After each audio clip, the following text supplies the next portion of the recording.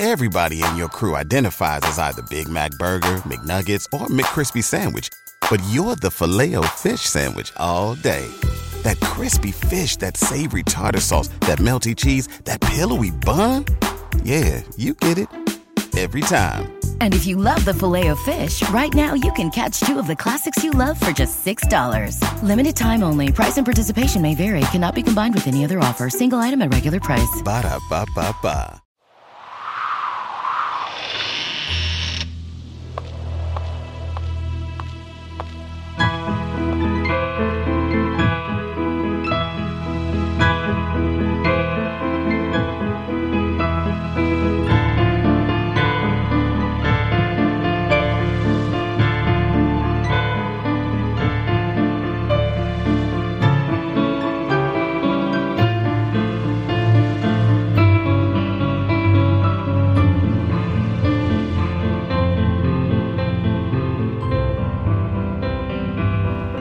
Things with Wings Productions presents Episode 22 of the Skylark Bell Wingspan. I'm your host, Melissa Oliveri. In our previous episode, Magpie and Julian Sarcelle spent some time together, and Lucas met Farfalla Shearwater at last. In today's episode, we read Chapter 22, Goodbye, Gemma, in which Magpie flies back to Pocket to visit her mother and attend a memorial for someone very special. Be sure to stay tuned at the end of this episode for an introduction to a podcast I quite enjoy called The Nightcap. Now it's time to settle in, grab a blanket and a warm drink, and let's get started. Magpie sits up in bed and looks around at the walls of her old room. It feels like she's traveled back in time. The room strangely feels both foreign and familiar. This is Magpie's first time back in Pocket since she and Lucas set off for Carnifex's house 3 years ago. It is a bittersweet return. Lucas's grandmother, Gemma, has passed away, and Magpie has flown in to pay her respects. The smell of pancakes rouses Magpie from her bed. She throws on a bathrobe and slippers and heads downstairs to the kitchen. "Good morning, sweet bird," says Mrs. Phaeton. "Hi, Mom.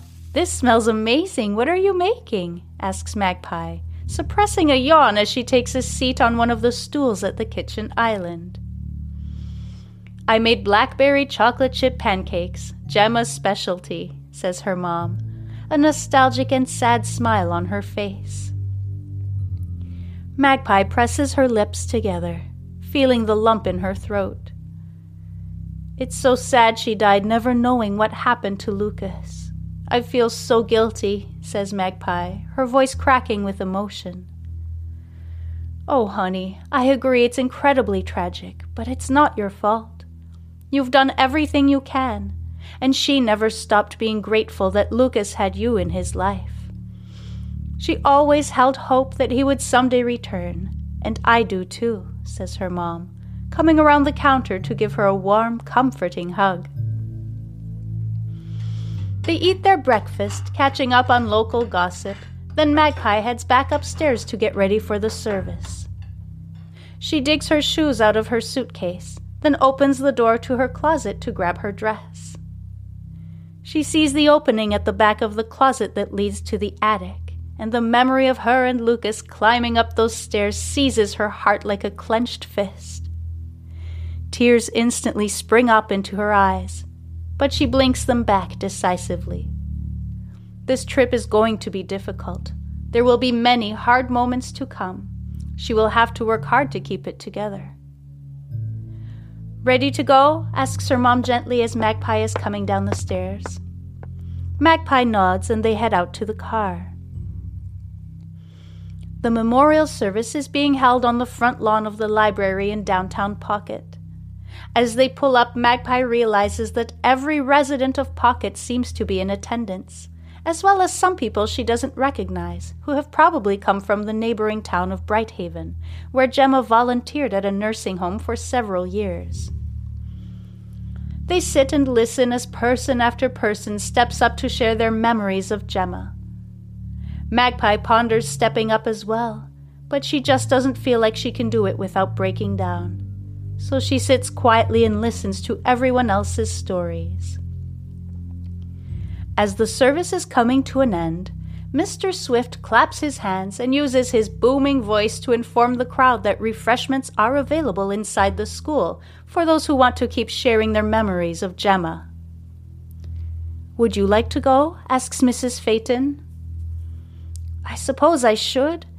I don't know what to expect, though.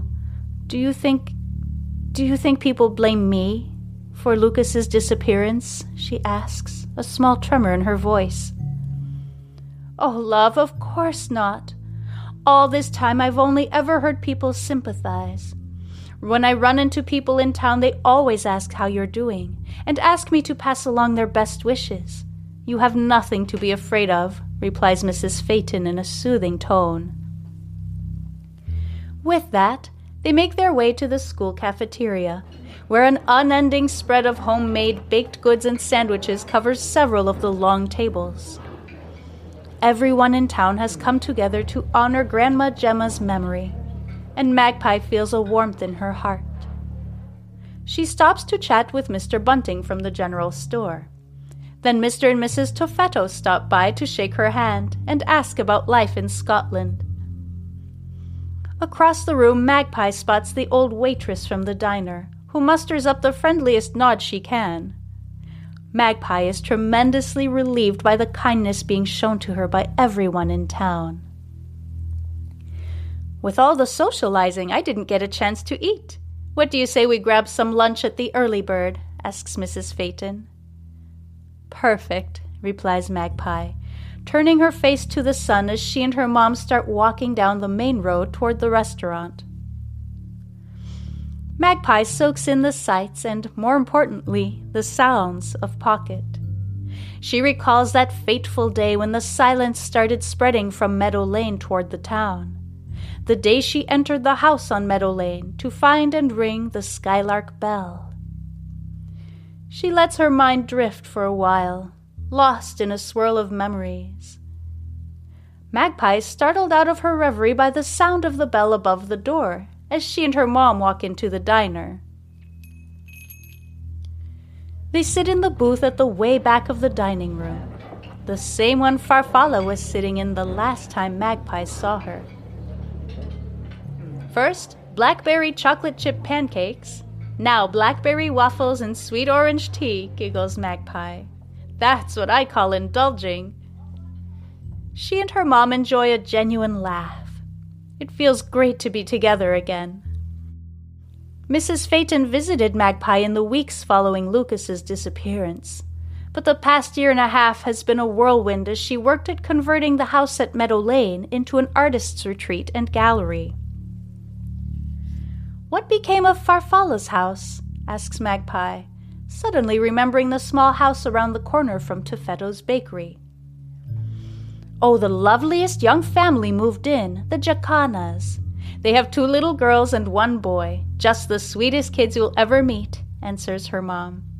"They have taken over making blackberry jam and selling it at the market. And Mr. Jacana also builds birdhouses and other wooden decorations. He's very talented." They finish their food and Mrs. Phaeton settles up with the waitress before they start walking back to the old farmhouse. "Tomorrow I'll show you around Meadow Lane. You won't believe how different it looks after all the renovations. I've got an author and a musician staying there right now. It's a lot of fun sitting and chatting with them in the evenings when I bring dinner over," says Mrs. Phaeton. "But for now, I think it's time to go to Gemma's house. In her will, she stated you could choose any belongings you like. Then the house will be sold and the proceeds sent to the nursing home at Brighthaven." Magpie gets a solemn look on her face. Her mom had explained the arrangement to her over the phone before she left Carnifex House, but she had pushed any thoughts of going through Gemma's house, Lucas's house, to the back of her mind. Now she and her mother find themselves at the bottom of the driveway next to the mailbox with the name Starling printed on it. Magpie stretches out her hand and runs her fingers over the letters. This is the exact spot where she first met Lucas all those years ago. She bites her lip, fighting the lump rising in her throat and the tears threatening to spill over her eyelids.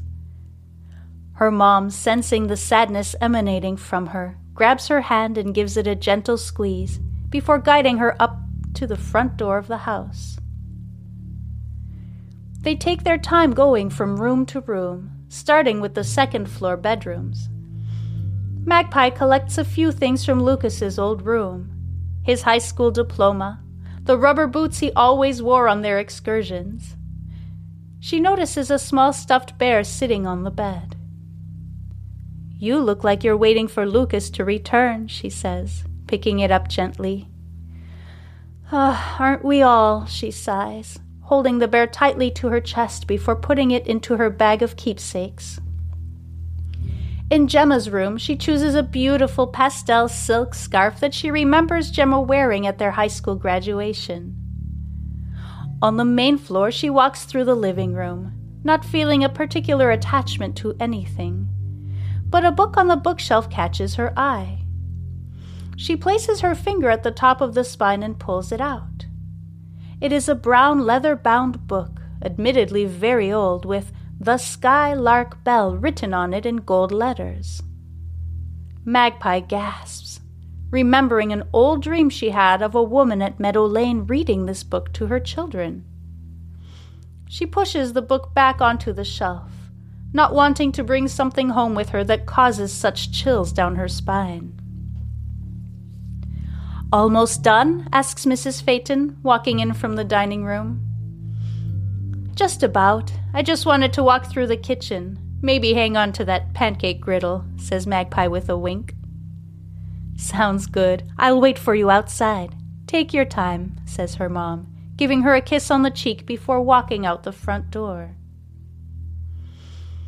Magpie walks into the kitchen, running her hand along the counter where Lucas had slid a plate of pancakes toward her the very first time she came to this house. It takes her a few tries, but she finally finds the cupboard that houses the pancake griddle and carefully slips it out.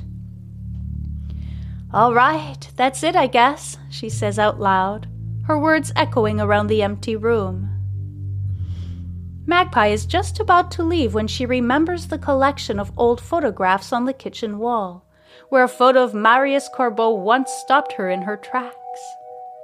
It was just after she'd had that vision of Marius falling off his horse at Mirror Pond during a snowstorm. Magpie looks at the photo now, leaning in more closely and taking her time. The horse, the man. If Lucas was just a few years older than the last time she saw him, his hair a little longer, if he was about the age he would be now. A shudder runs through Magpie as something dawns on her. Marius doesn't just look like Lucas. They could practically be the same person.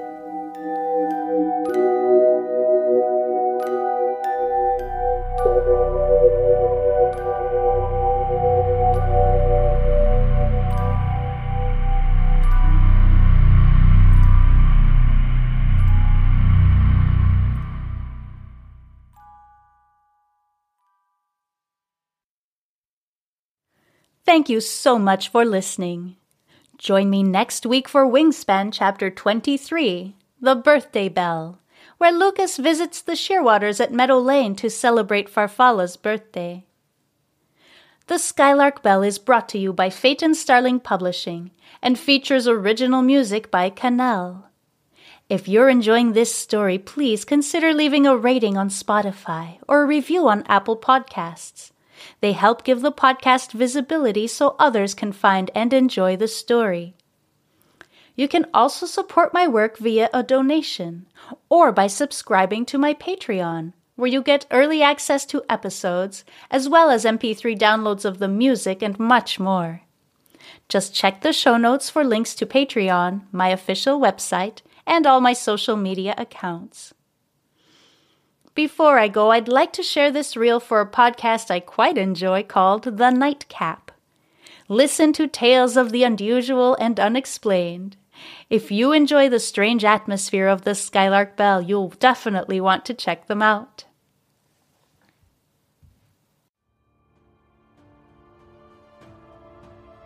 Greetings, friends. Do you have a taste for the unknown? Are your days plagued with thoughts of the strange and morbid? Has your bloodlust for knowledge of the most sadistic killers that has ever walked the earth ever been satisfied? If not, then I'm here to help. Welcome to the Nightcap, where nothing is taboo and the topics are always fresh. Join me by the fire on the 1st of every month for tales of terror and stories of the sadistic. Learn why your neighbor might be hiding a horrible secret, or if that conspiracy theory you thought was false turned out to be real. Whatever your dark desire, I have what you need. You can find me on Spotify, Radio Public, and Anchor, with more ways to listen coming soon. Without further ado, be safe, stay curious, and now, back to your program. Once again, thank you for listening. I'm Melissa Oliveri, writer, host, producer, and composer of all music for this, the Skylark Bell podcast.